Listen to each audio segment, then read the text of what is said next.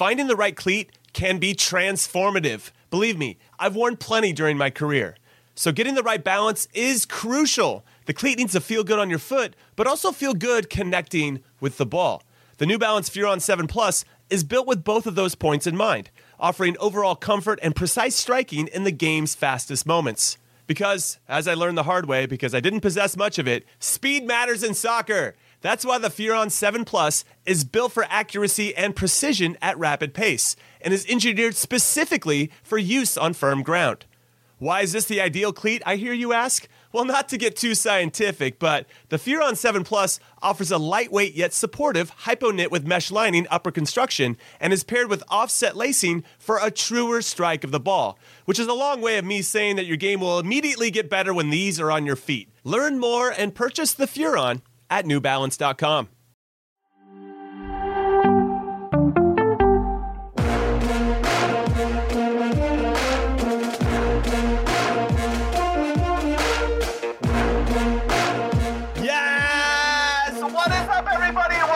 Alphanor's favorite podcast in soccer. We trust. I'm Jimmy Cream Cheese Conrad alongside only Hollywood Keith Pierce today because Charlie Chuck D. Davies has turned in the Chuck wagon for his yacht, and apparently his yacht doesn't get good Wi-Fi. I guess he's out by the Hamptons. I don't know where these celebrity types like to hang out in the northeast of this country. Anyway, today we're talking about our U-20 national team and their current run in the U-20 CONCACAF Championship. And we're going to talk about some relatively big news concerning the futures of Zach Steffen and Weston McKennie. But first, let's hear from Mr. Hollywood himself, Heath Pierce. What's up, dude? Not a whole lot, man. It's good to be back on. You know, the Monday to Thursday gap, it can be a little bit long for me at times. Too much in the world of news, and I guess that's the upside of what's going on in just our world of U.S. men's national team, U.S. soccer. Just generally, there's just so much happening now, so much more hype, so much more to pay attention to, because now transfer windows matter, now off seasons matter, now MLS seasons matter, now youth national team things matter, and I think that's just a great validator for where we're going. Okay, so let's talk about the U-20s. And if Charlie Davies does find a way to get some Wi-Fi working, we can pop them on, we will. I just want to throw that out there. The U-20s are coached by Mikey Varas. He selected 20 players and 4 alternates to represent the U.S. at the U-20 CONCACAF Championship. I want to give everybody some context because this is an important tournament. These also, if you want to feel old, the players that are eligible for this are born on or after January 1st, 2003. 14 of these players that are on the roster of this 24, the 20 plus the alternates, were born in 2003. 8 were born in 2004, and we have 2 that were born in 2005. Now, of these 24 on the roster, Heath, 4 of them are from the Philadelphia Union Academy, and 7 other MLS clubs overall, and 3 are based abroad in Belgium, Croatia, and Portugal. Also, fun fact, 12 states are represented on the roster, with California, Heath, me and you are from California, leading the way with 7. So shout out to those California kids. Now, here's the format, and then I want to get your thoughts on all this. There are 20 teams in total, but 4 of those 20 teams got a bye into the round of 16. We are not one of them, which I find odd. Either was Mexico, but we're going to play one of them in the next round, Nicaragua. Now, there were the remaining 16 teams, 4 groups of 4. The top 3 advanced to the round of 16. Okay. And then it's single elimination.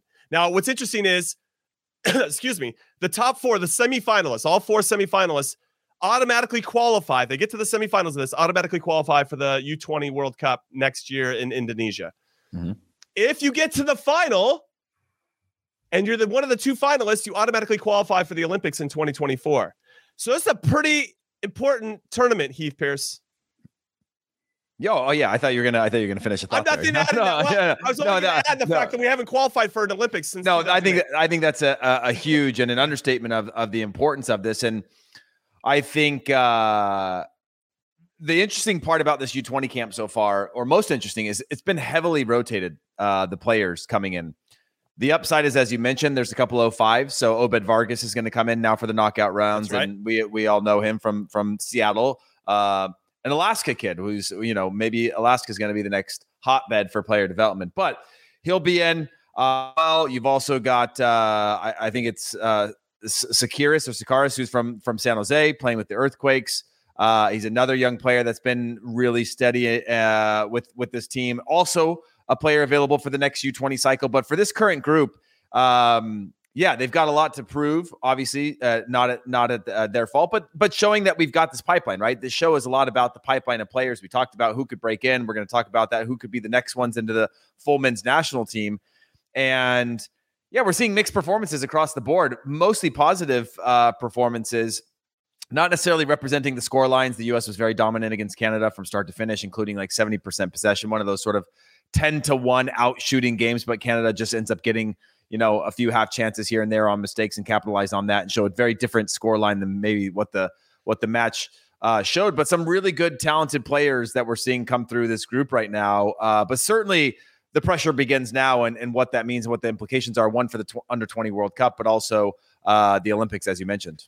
What I think is interesting is we beat St. Kitts and Nevis 10-0. So that game's a bit of a wash. It's really hard to know and evaluate. The guys, you still got to go out there and perform, right? You can only play the team that's in front of you.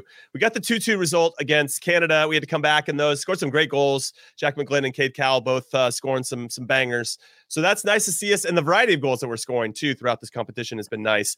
And then what's interesting is going into the Cuba game, Cuba beat Canada and they beat St. Kitts and Nevis. So they actually had more points leading into that last game. And we came out and scored 3 goals in the first half. Quinn Sullivan had a hat trick in the first half. And we put that game to bed.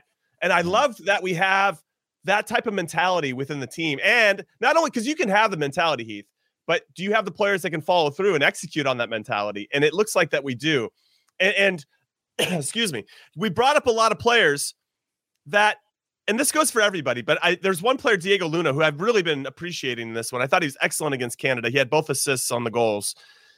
But just his willingness to want to get the ball, and I'm using him as an example for the whole group. All of our guys seem really, really comfortable in tight spaces. All of us are looking to play forward. And maybe not the back line so much, but I'm talking about our attacking players, our midfielders. It's such a good sign of growth, I think, because when I remember playing in CONCACAF Champions League or whatever it was called previous to that, and we go down and play against like young players from Mexican clubs. They were so good at just the basic stuff. You took one thing away, yeah, cool, they got it. They're going to figure it out. And I feel like we were always so impressed because of how good they were at that.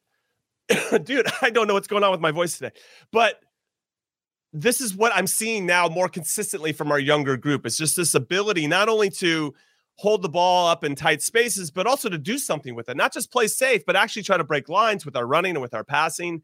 And I just love the vibrancy of this particular group. And I'd be really surprised if they didn't end up winning this, or at least booking our ticket to the final and going to the Olympics as well.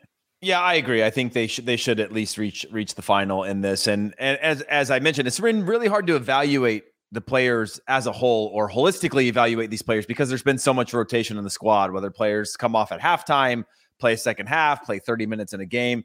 But you're seeing the depth and quality that we have and the type of profile. And while it's all marginal gains with regard to that compared to former youth national teams and former U-20 teams, what you're seeing now is, like you said, there's not just that raw talent that we're seeing of unshaped potential, where you see flashes and things like that, like you do in all players that are full of potential across the world at that age. But you're seeing an emotional IQ, you're seeing a footballing intelligence that we haven't had, right? And a lot of that is due to the fact that we've got professional academies that these players are coming in. You look at Luna as an example, a player that Real Salt Lake just bought for, I don't know, a couple $100,000 to bring him in from, I think it was El Paso.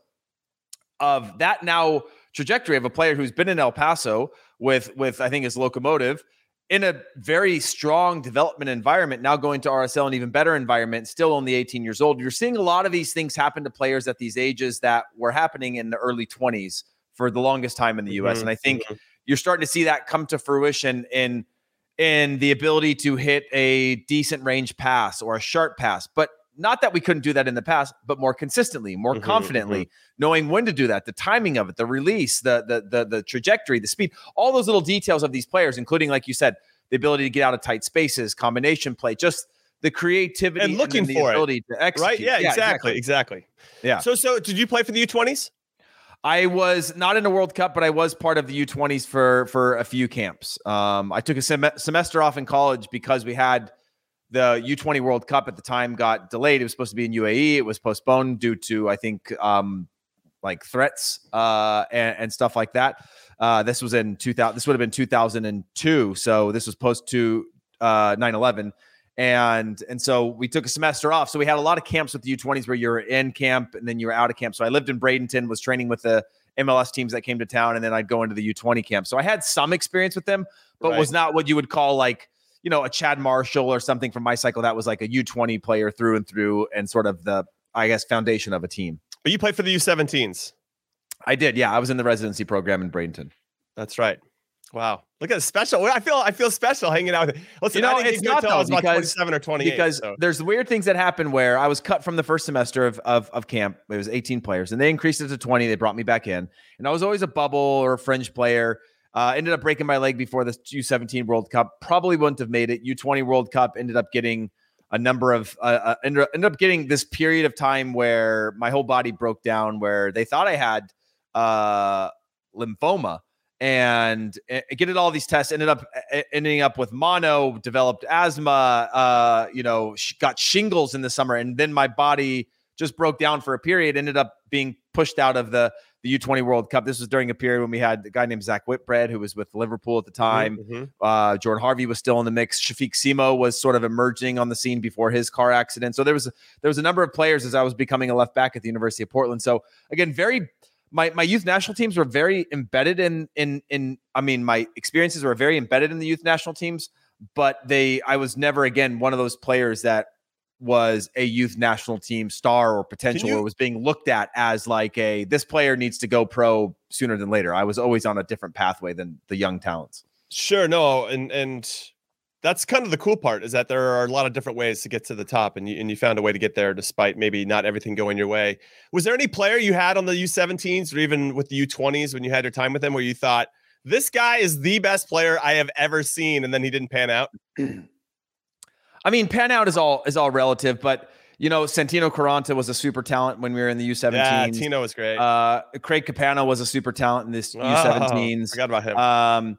And then when you talk about the U20s, Danny Carbossian was a player that, even though he wasn't part of my U20 cycle, because I think he was at 80. He went over to Arsenal though. Yeah, and he was at Arsenal. Yeah, had a bad injury. And that's what screwed him. Yeah, exactly. He was a player that never got to the potential that we saw. Just playing in one tournament, I played in one Milk Cup with him at one point, and I was like, wow, this guy's unbelievable.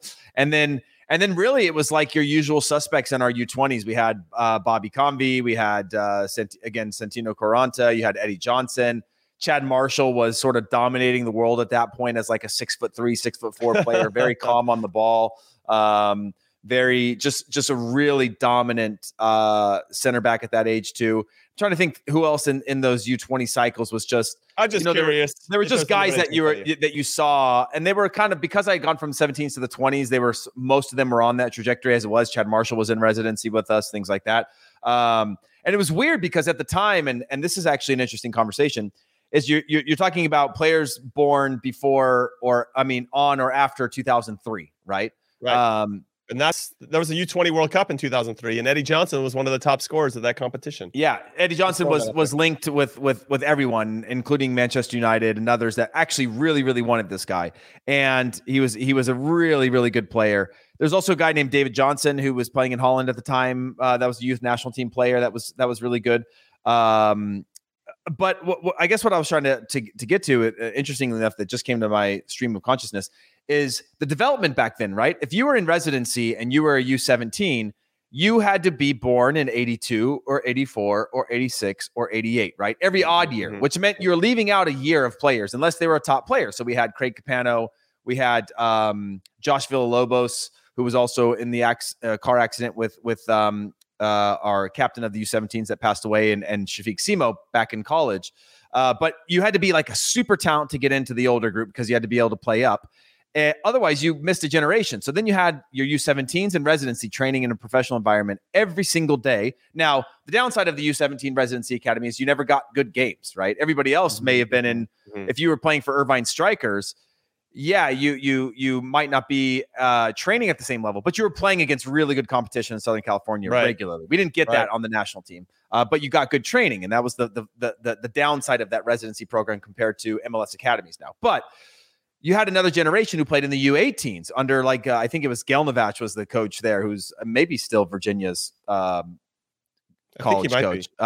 But so he had this 18s group, and they'd get together once every couple months. And so you had these weird gaps in generations of players that was affecting player development. Whereas now you've still got these kids that play up, and you've still got the super talents, but you've got a much wider range of ages of player development because they're in environments that are nurturing him. I could go on all day about this sort of player development, but I love it. I love it personally. Really and that's kind of the take. Yeah. It is, and it's a theme that I think is really important, especially as this continues to evolve here in this country.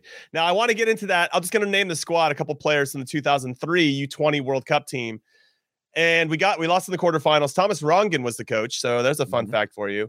Eddie Johnson was one of the top scorers. Bobby Convey, Ricardo Clark, Freddie Adu, Mike McGee, Clint Dempsey, just to name a few. Ned Grabavoy, who's now technical director of the Timbers, I think. So. Yeah, some crazy. Mike McGee was unbelievable too at that age. Like Mike McGee could do anything he wanted for the ball. Mike McGee had more Andre Pirlo traits than anybody that I had seen in terms of like the tranquility on the ball. I think Mike started playing soccer when he was like 9. Never sprinting, always one speed, but you could never get it off of him. You put him anywhere in and around the box. And Mike and I used to go out to a pitch and just shoot. And Mike could do, and I think again, what I was getting, Mike started playing when he was like 9 or 10 years old, I think was the story of Mike. But like he could do anything he wanted with the ball. He could put it top corner. He could move the ball around both feet. He just had this unbelievable ability to him. Yeah, natural. Yeah. And obviously, ends up being a MLS MVP and all of that stuff. But from a potential standpoint, was unbelievable. Yeah, but Clint Dempsey was a breakout from that U20 group as well. Yeah, it's funny to go back and look at some of these names. And just so everybody knows, for some context with our U20s, in the last 3 World Cups, we've gotten to the quarterfinals each time with Tab Ramos in charge of the group. So excellent job by him, especially as we were failing to qualify for Olympics. At least we had some type of positivity with our U20 group. Now, the team that I'm looking back at the 2015 team that got to the quarterfinals, 3 wins, 1 draw, 1 loss. Just kind of lost at the wrong time, obviously, in the knockout rounds. But it's interesting when I think about some of the names that are on here. We have Zach Steffen, Shaq Moore, Cameron Carter-Vickers, Miazga, Acosta, Areola, Emerson Heineman. What happened to that guy? Rubio Rubin, Marky Delgado, Eric Palmer-Brown. Those are some crazy names that have been together for quite some time. And then if you jump into the 2017 squad, you got Eric Palmer-Brown again, Eric Williamson, Tyler Adams, Aaron Herrera, Abobasi, Carter Vickers, Brooks Lennon, Josh Sargent, Luca De La Torre has been on our radar for quite some time. I never go back and actually look at all these to see. And then the 2019 squad, who also got to the quarterfinal. That's when you get Serginho Dest, Mark McKenzie, Chris Richards, Araujo, Soto, Pomikal, Timo Weah, Conrad De La Fuente, Ledesma, Yanez, so interesting, dude. It's what I love is the consistency, but still, there's no guarantee that if you're good at that age, that means you're going to make a jump to the top team, the full team, though. Yeah, it means a few things. I mean, U.S. soccer as a whole is still developing their talent identification and talent development programs around the country, right? You saw, when you went into the golden generations of Germany setting up the regional training centers, the U.S. is doing the same thing. Belgium had their same sort of mechanisms when they had a big failure. They reanalyzed, how do we make sure that we're not just identifying players. And I say identifying differently than development, because identifying was what happened to Clint Dempsey. Called into a U20 camp while he was in college. It was local in Houston, and came in and then never let it go. And that kicked off the trajectory of his entire career. And I believe that because at the time, it would have been really hard otherwise for Clint to make a statement or show up anywhere or get the attention. And he would have gone missing. And players went missing all the time then. And Clint was part of national teams of the past, and then kind of got his call up and then became a completely different player overnight. Whereas now you have players in professional environments where you have more and more professional or full-time. I think MLS has 5 full-time like scouts in their markets that are like full-time. Only job is to like look within their territory, and territories are going to be opening up again soon. By the way, I don't know if you've heard much about that, which is really interesting towards player recruitment into these clubs. But you're increasing the scouting of these players. Then you get them into these professional systems, and then you're developing them in a way that we're seeing now in terms of just the maturity of the player now versus before. But it is still, Jimmy, like you said, still a little bit of this like consistency of players being identified early and then work through with, some players sprouting and finding their way in, which is great. But it's also, you start to wonder, like, is this the best pool? How could this be so consistent through? Shouldn't there be more and more players pulling into the pool at later dates? Or is our scouting so good that we're identifying them young, developing them, and those are the players, rising to the occasion every time? Well, I think there had to be some type of response from U.S. Soccer with regard to not qualifying for 2 consecutive Olympics, which I think is an incredible failure on our part, not to be able to get results or create players that can bigger than I think not qualifying for a World Cup, men's World Cup, by the way. You think so? You think it's bigger? I think it's bigger because not qualifying for a World Cup. This shows like there's a fundamental flaw somewhere within something happened with our development in like a certain age group. Oh, we have a missing generation for sure of players, and there's a window of time that there's the missing generation that was actually the group that should have been the stars of the 2018. So it's all interlinked. Yes. The ones that failed for Olympics and U20s in the past or failed at the U17 level, but I think it's a bigger failure. Can we just blame Freddie Adu? I just want to blame Freddie Adu. Yeah, that's we'll just chalk it up as that. Yeah, whatever. But, he's got that on his. But this generational gap, I think it's bigger because every country eventually doesn't qualify for a World Cup. It's inevitable, and the U.S. never really had a recipe for going beyond qualifying for a World Cup, right? It was like, let's see how the draw is. Let's hope for the best. Let's have discipline. Let's hope to get a good group, get out of that group. We get to the round of 16. Let's hope for the best. Let's get to, and you compete. It's not so much hopeful. I'm kind of downplaying the quality of the team, but it wasn't this recipe of player development of how you're going to actually compete and be on the same level as the other teams versus you get Spain in a quarterfinal. We're playing for our lives, just hoping for the best to get out of that, get a chance, win, smash and grab job versus, hey, how do we match up with Spain? Now, we might not ever play the way Spain plays, but we could match up in a game. And I think that illuminated that. Whereas at the youth level, it illuminated the issues of player development up to that point and our inability to the players playing with fear. We saw that with the last Olympic qualifying when I was Honduras, right? That took it to us. Yeah, they did. And they took it to us. Yeah. And it was just pure. It wasn't on quality. It wasn't on paper. It wasn't on matching up. It was purely on fight. It was purely on you will not get past us today. And that's what the U.S. had, that mentality. And I think for a long time to qualify for World Cups. But I think those failures at the youth level are bigger than the World Cup because because you and I are on the inside, we know how big of a failure that is. And for us, it'll always be bigger than the youth side. But the youth ones were more illuminating to me as to the issues that we were facing on player development that needed to be addressed that I think Jurgen was busy addressing on the youth level. He did do a great job on those things. And what MLS academies and MLS Next Pro, USL, and everyone else are developing these professional environments that are building a smoother transition for player development into the professional ranks, into the elite professional ranks. Yeah, I mean, I guess part of the conversation to be had is even with this amount of talented players that are starting to bubble under the surface and break through, as we're seeing with our full team and with our U20s and the success we've had so far in the CONCACAF Championship. We got the knockout rounds, game against Nicaragua's U20s on Saturday. That'll be the next round. It feels like only 1% of that group will still be the ones that break through, right? I mean, you're still the top 1 of 1% are the ones that are gonna actually go and have that long career and be that like one success that one team or that youth academy can be like, yeah, that's our guy. We developed that guy. But how many other players, quote unquote, and this feels pretty harsh, but have to fail to have that 1 or 2 players that actually break through and have that success? It's fascinating to me, and obviously what's deemed success and failure anyway, because if you brought a player along or if you raise the talent pool, then ultimately all boats rise.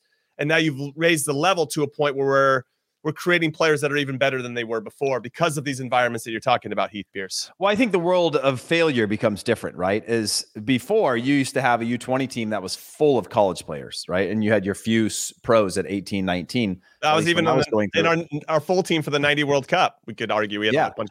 I mean, we had, exactly. And so I think failure it shifts the way in which we measure failure to reach the men's national team and have a career. Fine. When I go back to my U17s, we still had Justin Mapp, who was a super talent, played some games with the national team. Santino Quaranta played games with the national team. Eddie Johnson had a fantastic national team career.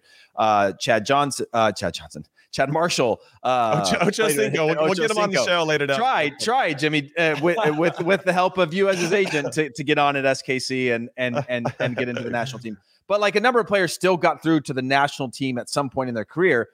But we're now going to see a different level of player that's going to box out a good pro, a player that was my level, right? That had the amount of games that I had in the national team may not be as easy to get into. You look at some of the other bigger countries around the world in terms of the player development, and there are top, what's his name? The center back at for Man City. Vincent Kompany? No. Yeah, no. He was the first. Ruben Diaz. No. John Stones. No, the other one. Laporte. Yeah. Laporte was playing at Manchester City and not getting a call up to the national team, right? Like, could you imagine? Yeah. I mean, there is just this reality at a certain point when you have the depth. Look at England, right? 4 or 5 deep in every position, and then you're going to have a right star back, striker. right? Yeah, exactly. And you're going to have these positions like striker where there's only room for one, and you have this big superstar, and then everybody else is sort of filling in around it as a winger or a support or whatever. And we're going to get to that point at our national team level, and you're going to still have a generation after generation of top level players that will play in big European clubs, that will play and be the stars of their teams in Major League Soccer or Liga MX, that are not going to be in the national team, whether it's depth or whether it's system based or whatever. And that those players will still go on to have big careers, make a lot of money, but it's no longer going to be just this one group going up and the rest sort of fail or don't become professionals or are floating around reserve leagues somewhere. Well, just so everybody knows, we're going to continue to have these types of conversations around the youth game and the development game and with the lower leagues, quote unquote, lower leagues here in this country throughout the summer and leading up to the World Cup, because it's all important pieces of the puzzle for us to have success at the highest levels. Everything underneath has to be doing its job as well. So I just want to make sure that that's thrown out there after you hit like and subscribe and hit subscribe on podcast platforms or follow us on Twitter, ISWT Pod. Now, the US U20s play Nicaragua in the round of 16 on Saturday, 5:30 p.m. Eastern is kickoff.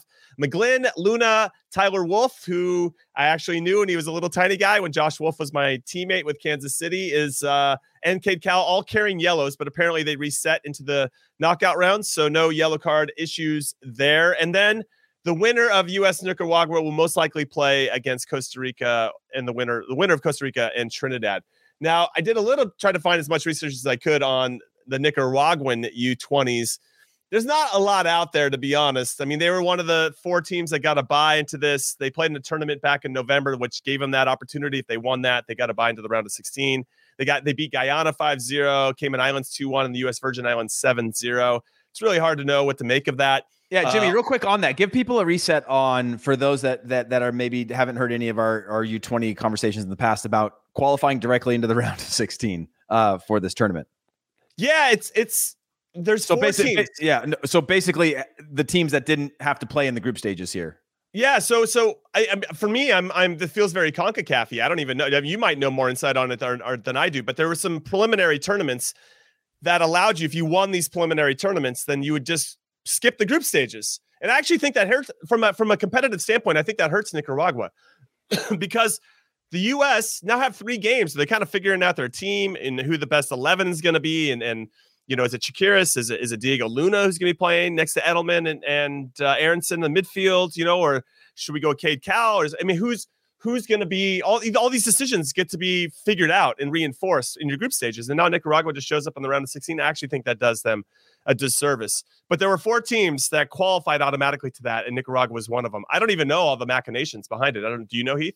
No, I don't necessarily know that, but it is this sort of trade-off. I would guess it's financial at the youth national team level to make sure that you're inclusive of all of CONCACAF members, but allowing there to be some sort of mechanism or bonus or gamification of participating in these regional tournaments that aren't just getting you into something, because that can be a pretty big cost for a lot of the nations around CONCACAF to be able to have to go to something and then go to the next thing for multiple days and weeks and only to, potentially not get out. So I'm assuming there's something to do with the financials as well as understanding that the dominant teams in CONCACAF are probably going to get out of their groups anyway. So it's not a huge risk. True. Good have point. them face somebody in the round of 16. No, I like that. That's probably right. Quarterfinals. Yeah. So all but 2 of Nicaragua's 20 players played domestically in Nicaragua. The remaining 2 play in Costa Rica. 7 of the team's players play on the same club, Real Esteli, and they finished second in their Clausura in Nicaragua this past season. Their midfielder, Keelan Batiste, is probably the best of those 7, so probably a player that the U.S. have to pay attention to. But if you have fever for the U.S. men's national team, Heath and I and Charlie, whenever he decides to show up, or maybe he won't, he'll show up on Friday when his yacht is docked somewhere. But we really highly encourage you to take a look at our U20s. And the reason is because the future's bright. These guys are going to break into our full national team. And isn't it cool to know who the players are before they become, quote unquote, the players? So speaking of that, Heath, and before we get into some Zach Steffen and Weston McKinney news and take our first break, is there anybody on this U20 team that you think could break into the full team relatively soon? Maybe not for this World Cup, but starting in 2023, after they play in this World Cup, the U20 World Cup in Indonesia, that could maybe do it. Because I think Cade Cowell has already got a cap, right? Mm-hmm. He played against Bosnia in that friendly back in December. He's got the body for sure. I mean, that guy is a grown-ass man. He's got a lot of Jordan Morris in him, in terms of being able to drive in from either wing, powerful, breakthrough run at players. Another Cade. Yeah. It is funny, the whole generational thing of like these kids' names now, of everybybody. Cade, Quinn, Paxton, Caden. What are you talking about? But if there's one player, I mean, again, prefacing this with there hasn't been a ton of time played by a lot of these players. Maybe Obed Vargas? Obed Vargas, he hasn't even been in yet. He's coming in now, so he definitely has the upside. But his quality's there. He's already started for the Sounders. Yeah. So he's got the potential. Diego Luna's got the potential to be next to Paxton Aronson. Played as a false 9 within this camp so far. In the short time that he did it, he looked really good in that spot. So he has the potential. I saw Tyler Wolf. He's got the potential. I saw his brother even has potential, who's I think a younger brother to break into the national team. So all these players I think have actually the 2 players that I would say Chakiris, Chakiris. Yeah, he hopefully gets more time. He's not getting much time in San Jose. If he gets a good run of games, I think he's got a ton of upside and it has the youth in a couple of years to catch up with there. And then the Pukstas that's playing at Hajduk Split in Croatia. He's another one, very, very calm on the ball, really mature with the ball, has some of those tools as a midfielder that you can go, okay, yeah, I can see how this could translate to the next level up. And so it's really hard to say. I know. Again, I asked you before, like you've been around this before, you've experienced it yourself personally. I just didn't know if there was any traits that we should be looking at with regard to this kid's got it. Yeah. No, I mean, again, I want to see them against a stiffer opponent, which we'll see throughout the rest of this tournament in the knockout stages, where there's a little more pressure on the line and you're going to have to roll out your best team now if you're U.S. soccer, and you're going to have to see some of these players really challenge themselves against players their age. And so now they're coming from environments where they're playing against adults, and their professional environments. And now can they be dominant at their level? And I think that will show a lot about their ability to not just make it into the full national team, because I think there is still a pretty big leap for some of these guys, but also become regulars, starters in their club teams. Is there a player for you that I don't know? I mean, you look at this and you think, well, there's a physical component to this that has to matter. I know that if you can play, you can play. It doesn't matter your age, right? I get that, and I buy into that for a good portion of it. But there's still a physical component where if you can play, but you can get muscled off the ball, I mean, there still has, I don't know, that has to be brought into it. So Cade Cowell just edges it a little bit because he's got the physical component. I hosted something here for the Earthquakes, and that dude towered over me. Mm-hmm. I'm like, what were your parents feeding you when you were a kid? I mean, the guy is a horse, and so I was just kind of marveling at how big the guy was. But Jimmy, the thing I like about Cade, and I'll let you give your take, is he exploded onto the scene for the Earthquakes. And then he was linked to Barcelona. He was linked to all these clubs. And what I like about the situation we're in now is that he sort of disappeared back into his club. And look how young he still is. And he's still contributing. He still had a good season last year as a teenager. And now he's able to focus on becoming a top-level, consistent professional to see what the next level of his game is. Where, again, you go back 5 years, and he would have been the talk of the town. He would have been hyped up. He would have been overhyped, and then destined for failure, considering the pressure we would have put on his shoulders. And now you have all these guys in these environments where you might not even have heard of some of these U20 players, but they're top-level pros, and they're top-level potential. But we're not overhyping them in a way where they're in professional environments. They're focusing on their development, getting games with their club teams. And that's going to be the thing that breaks them through to the next level. Yeah, I just for the laughs. I mean, I think he's good enough and he'll probably get a shot. But Paxton Aronson, just to see two Aronsons out on the field at the same time buzzing around would be kind of funny because those guys are super, super high energy. So I assume we're going to see some component of that at some point in the future. They did a thing at the Philadelphia Union where they were asking these the YSC Academy kids, which is the school for the Philadelphia Union Academy, whose position would you want to, like what position or whose jersey would you want to take or who's whatever. And they asked Paxton that, and this is when Brendan was still there. And he said, I want to basically take my brother's position from him. And that was like his answer, dead seriously. A little bit different than Brendan, a little bit more hard-headed, a little bit more of that sort of, swaggy side to him that I think is really interesting. But I love it. He said he wanted to take his brother's position from him, which is pretty cool. Yeah, that is pretty cool. And that's the mentality that we're going to need if we're ever going to win the World Cup, baby. So from Paxton Aronson's attitude to the soccer god's ears, let's make it happen. All right, everybody, we're going to take our first and only break of In Soccer We Trust. When we come back, we're going to talk about some Zach Steffen news, some Weston McKennie news, and some news from FIFA about them expanding the rosters for the World Cup. Don't go anywhere. Robert Half research indicates 9 out of 10 hiring managers are having difficulty hiring. If you have open roles, chances are you're feeling this too. That's why you need Robert Half. Our specialized recruiting professionals engage with our proprietary AI to connect businesses of all sizes with highly skilled talent in finance and accounting, technology, marketing and creative, legal, and administrative and customer support. At Robert Half, we know talent. Visit roberthalf.com today. Mom deserves the best, and there's no better place to shop for Mother's Day than Whole Foods Market. They're your destination for unbeatable savings, from premium gifts to show-stopping flowers and irresistible desserts. Start by saving 33% with Prime on all body care and candles. Then get a 15-stem bunch of tulips for just $9.99 each with Prime. Round out Mom's menu with festive rosé, irresistible berry chantilly cake, and more special treats. Come celebrate Mother's Day at Whole Foods Market. Welcome back, everyone, to In Soccer We Trust. Jimmy Cream Cheese Conrad alongside Hollywood Heath Pierce. We're still waiting on Charlie Chuck Wagon Davies to step off his yacht, sipping champagne, to join us for this one. If he doesn't actually arrive, we'll see him tomorrow because we have another podcast tomorrow coming at you live, 10 a.m. Pacific, 1 p.m.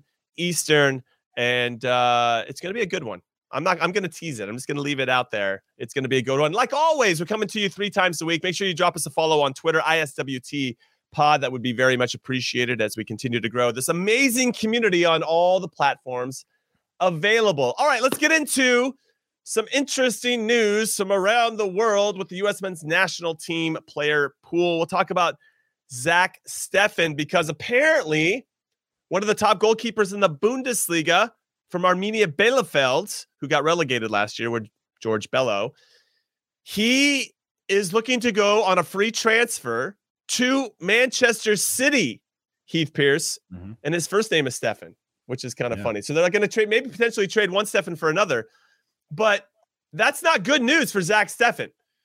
And maybe this is forcing his hand to go find some minutes elsewhere.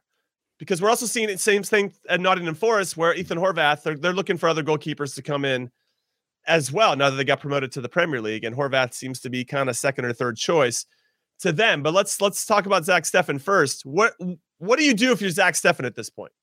If you're hearing or seeing this news? I mean, you're in a tough spot because he signed a deal through 2025. And and I'm sure it's really good money. And that is a tough thing to take into consideration. Having said that, Zach Steffen's 27 years old now and needs to establish himself as a starter within a team somewhere. Now, you and I both know goalkeepers, they have a little more longevity. 27 is probably 25 in terms of a field player. And that age isn't that alarming for 27, but you are nearing that edge where you need to be establishing yourself as a starter. I think the comfortable situation he was in as a backup and getting games that I wouldn't say it's comfortable because I'm sure he doesn't love being a backup, made it an easier decision for him to stick around because they were supporting him and they liked him. Now you bring another goalkeeper, the writing might be on the wall for you to have to force yourself out of your comfort zone and try something new. Now the hard part becomes like, is it a transfer? Is it a loan? What's the deal? We've seen City similarly to Chelsea, talking about Jack Harrison, talking about who was it? Eric Palmer Brown going into the City Football Group system and then being loaned out. That could be another case for Zach Steffen. He was doing well when he was at Dusseldorf. He is a good quality goalkeeper, but that time between starting matches consistently could become longer and longer. That I think it's actually a perfect situation should he find the right club to at least head out on another year loan and then figure out from there. What are your thoughts? No, that's a good question. Just to give some more context, Stefan Ortega is his name, 29-year-old German, and had a great season despite Bielefeld getting relegated. Did his part. Unfortunately, the rest of his team could not. And I just feel like when I think about it, I don't think Pep Guardiola cares about your feelings. Like, he gives you enough time, and if you're not the guy, he's going to go find another guy that can come in and do the job. So I guess my question to everybody is, if you're Zach Steffen, what would you do? And where would you go? And hit us up on Twitter if you're listening to this later, ISWT Pod. And I apologize for all my coughing. I don't know what the hell is going on here. It's like 85 million degrees because it's like a heat wave where I am right now. But that shouldn't really impact my coughing. Anyway, I feel like General Grievous for all you Star Wars fans out there. So what I want to say is he's got to make a move. This is force his hand. He clearly maybe intimated that he was looking to make a move to go get some minutes, because I don't know why City would potentially activate this spot when they don't really need this spot, when they had it covered. As you said, he got the contract to 25. So I wonder where he's going to go. And if he had an option, where? What he's done the Dusseldorf. He's done, he's played at these teams that aren't great. He just gets shelled the whole time. I just wonder which team is going to take him at this point.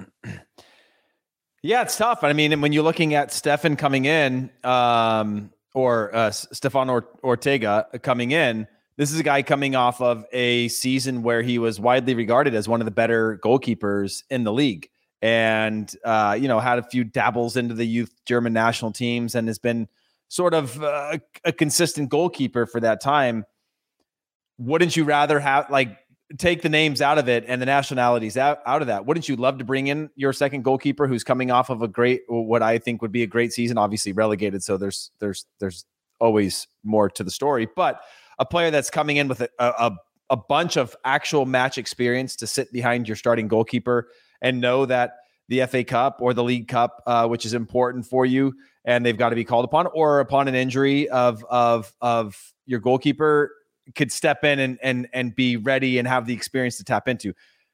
Zach Steffen hasn't ever had that. Like, he does have some experience. I don't want it to seem like he got there when he was 19 and now he's 21 type of thing. He's got professional experience as a starter, but if you're City and you're going to get a player potentially on a cheap transfer, I think that's a pretty solid deal for them. And now Zach Steffen, who wants him, to your question there, I think he's got a lot to offer a club, but I think it's got to be more than a single season loan. Probably it's got to be a move that someone can say, hey, this is going to be our goalkeeper for another couple seasons as we build this roster. A new coach comes in and says, I need to shore up a few positions. I know this guy's got the ability. I've seen him when he's playing regularly, how good he can be. I've just got to get him the run of games, or at least the ability to play himself out of a position.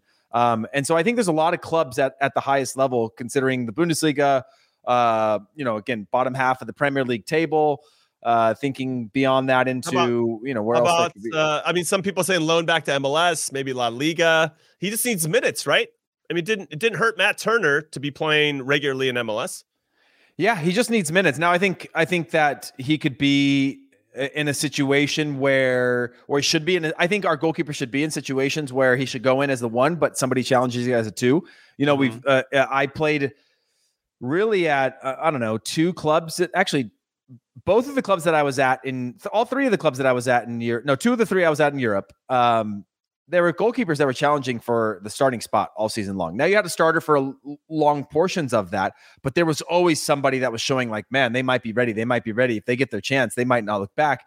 And I fear you don't necessarily have that depth or pressure in Major League Soccer just yet at the goalkeeper position, because the way the budgets are set, you're going to probably spend big on your one and have a solid two, but not have two that are like, one's an 8 and the other one's like a 6 closing in on a 7 in terms of their ability. I'm just using arbitrary numbers, but so I think our goalkeepers would be good in those situations where they come in as the one and they have to challenge and work hard and fight for that spot by performances week in and week out, like we've seen from some of our other goalkeepers that have been in similar situations in Europe in the past. Okay, so what I'm going to jump in and say that Zach Steffen only played 9 games in all competitions last season. The one that everybody remembers is the FA Cup semifinal where he made a few mistakes and they ended up losing to Chelsea. So I see somebody saying, well, he should go to Leeds and join all the other Americans with Jesse Marsh. But would City loan him out to another team in the Premier League? I'm not so sure. I saw somebody say a shout for Burnley. Dude, the Championship is tough. It's rough. I think that could be a decent league for him to prepare himself, especially because there's been some knocks on his game about him coming off his line. And I feel like there's a lot of crossing. There's a lot of physicality to the Championship. And maybe he could benefit from getting those types of valuable minutes, knowing that he's going to play 40, 45 games. Well, of course, leading up to the World Cup, he'll only get 15 to 20 at that point. But still, that's going to probably sharpen him up more than sitting behind the bench and watching or trying to save free kicks from Bernardo Silva. You know what I mean? Or trying to save practice shots from Erling Haaland, which I think does have its value. Don't get me wrong. But it's something about those in-game decisions. And the player that has that, I think, is the one that's going to start between the sticks for us, Heath.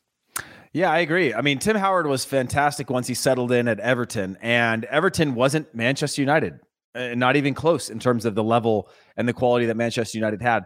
But it was the place that Tim Howard was at his best consistently. And I think Zach Steffen's got to find that place. We saw Brad Guzan when he got into, finally was broken at Villa and found his level of where you might not be Man City. You might not have the glory that goes behind that, but there are other clubs where you can be on the winning side of a season, not necessarily winning trophies, but be getting better, be a consistent starter, be a contributor to the team, well-loved by the fans, but still be at an elite or international level. And I think he's got to be able to find that next thing. And hopefully there's enough options for him coming down the pipeline that he can make that right decision that's not based on, needing to line up with the financials of what City want for either a loan or a move. Okay, so now let's pivot over to Weston McKennie. And the reason we brought him up is because Paul Pogba has been confirmed. He's going back to Juventus on a free, which is a fantastic business by Juve, by the way, that they sold him to United 6 years ago for $100 million. And now he's coming back for free. That is ridiculous business by the old lady. So shout out to them for that. However, friend of the show, Matteo Benetti, and obviously a friend of ours, who is a Serie A expert for all things CBS, he says that the midfield he thinks going to see from Juventus moving forward is Pogba, Locatelli, and Zakaria, who came over from the Bundesliga last season, but came over probably still a little bit hurt, never 100%, but you could see his value when he did get to play. And so I tweeted back at him after seeing this that he spelled McKennie wrong, because where does Weston McKennie fit into this? It seemed like he won over Max Allegri after he got healthy and proved that he could be clutch and show up in big moments. The Supercopa goal that Weston scored in the final against Inter is a highlight of that, before Alexis Sanchez came in and ruined the party right before penalties. But there's something about Weston McKennie. We've discussed it at the country level, and he scored some clutch goals, but he also has done it for Juve. And I wonder what happens to Weston McKennie now that Pogba signs, because I feel like they kind of play in not a similar way, but they have some similarities and maybe have the same starting position under Allegri in that midfield. So are you worried for Weston McKennie now that Pogba's back? Oh, yeah, certainly. But I mean, Weston McKennie was sort of being linked for a while, and whether those are true or not, sometimes that kicks things into motion for you mentally to know that your next move or your next option might be out there. We know that there's been continued strong interest from Spurs, even after Spurs took, what's his name? Kulusevski, and I believe somebody else, Bentancur, yeah. And it seemed like, okay, that option was dead. There was some sort of transaction there. It shouldn't be happening anymore, but that one could kick off again. And then for Weston, Weston is a star. He's a big player. He's a quality player, but I still wonder where he fits into a midfield system, right? Is he your attacking midfielder? Is he your two-way midfielder? Mm-hmm. He's got so many different qualities across the board. You know, the consistency of his qualities of what he could bring into a team and where you can play him in the midfielder are so high that he brings you options in a team. But I don't think he contributed in the form of goals and assists that we had hoped. He's got the X factor. He'll always score you the big goal. But can he do it consistently throughout a season? I think that's what Juventus hoped he'd bring a little bit more of, but wasn't. Obviously was injured some last season. And so when I think about him, I think more of that two-way midfielder, the late runner that's maybe doesn't have the same pressures of needing to, late runner in the box, things like that, but needing to be in the box on every attack or needing to be a catalyst for an attack.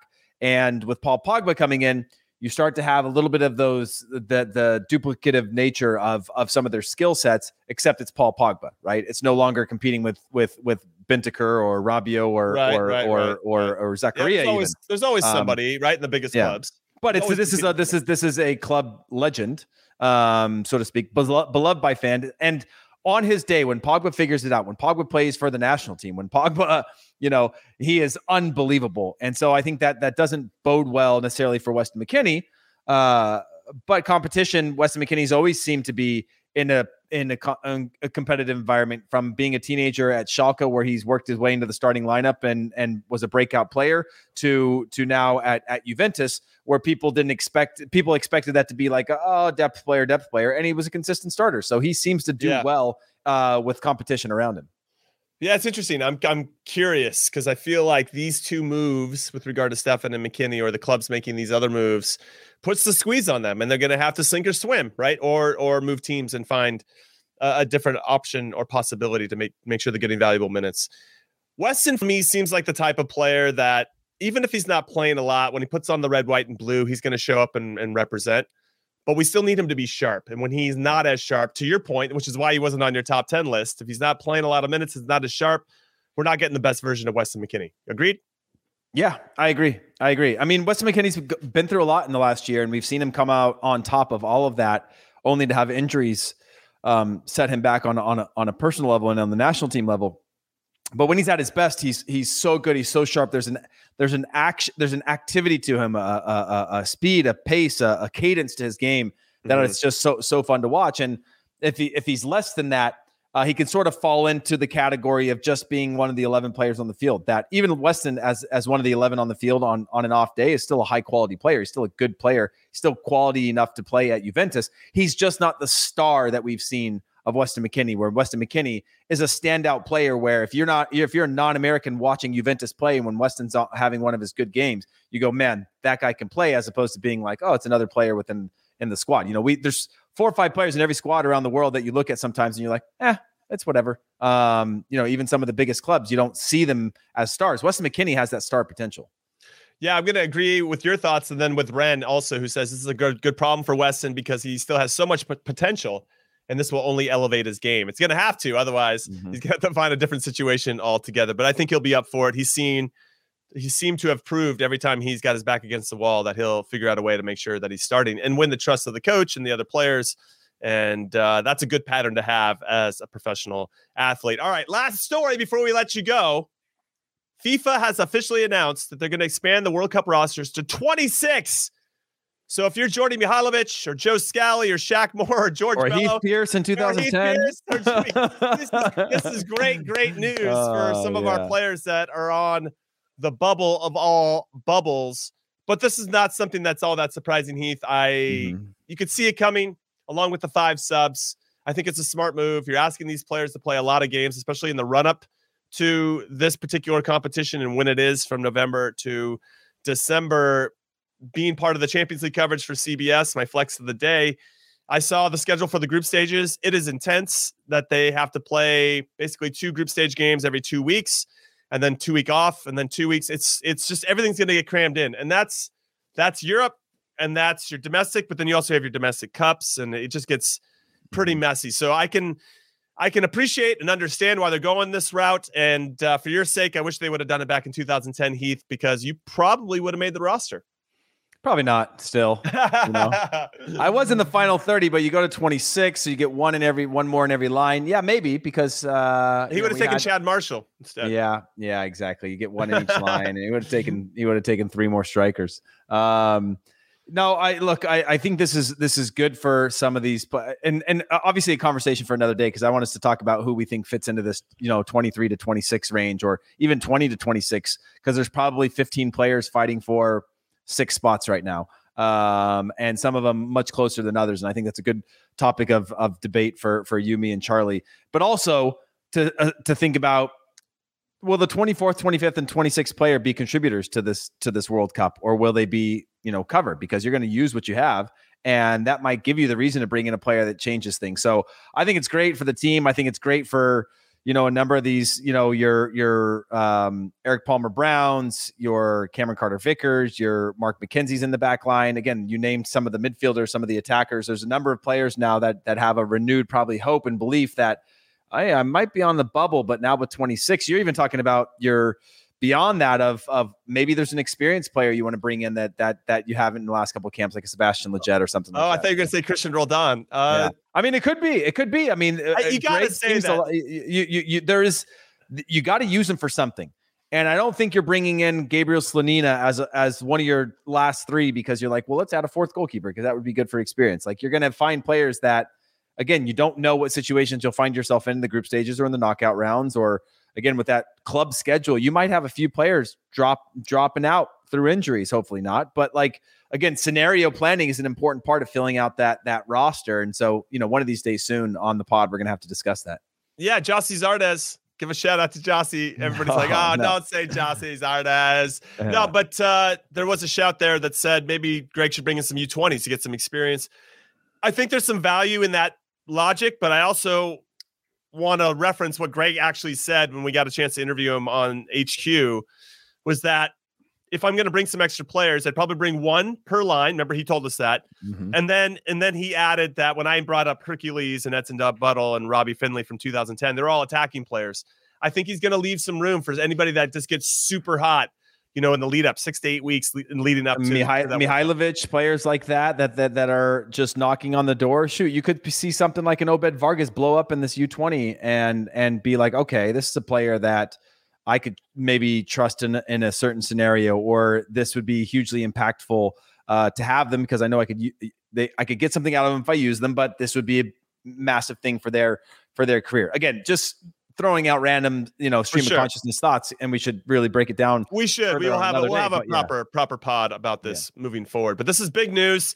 It's not only dreams realized for certain players that maybe are on the bubble, but it's also an opportunity for us to get some experience. And I don't mind that U20 shout, to be honest. Bringing in a kid that you think could potentially help us in 2026. It's almost, isn't that when I was at the World Cup in 2006, it was Casey Keller, Marcus Hanneman, and we brought old Tim Howard along. Now, he'd already been established. He wasn't going to start, but it was a good opportunity for him to see what a World Cup looks like so that he can take the mantle over and did it to great effect in 2010 and 2014.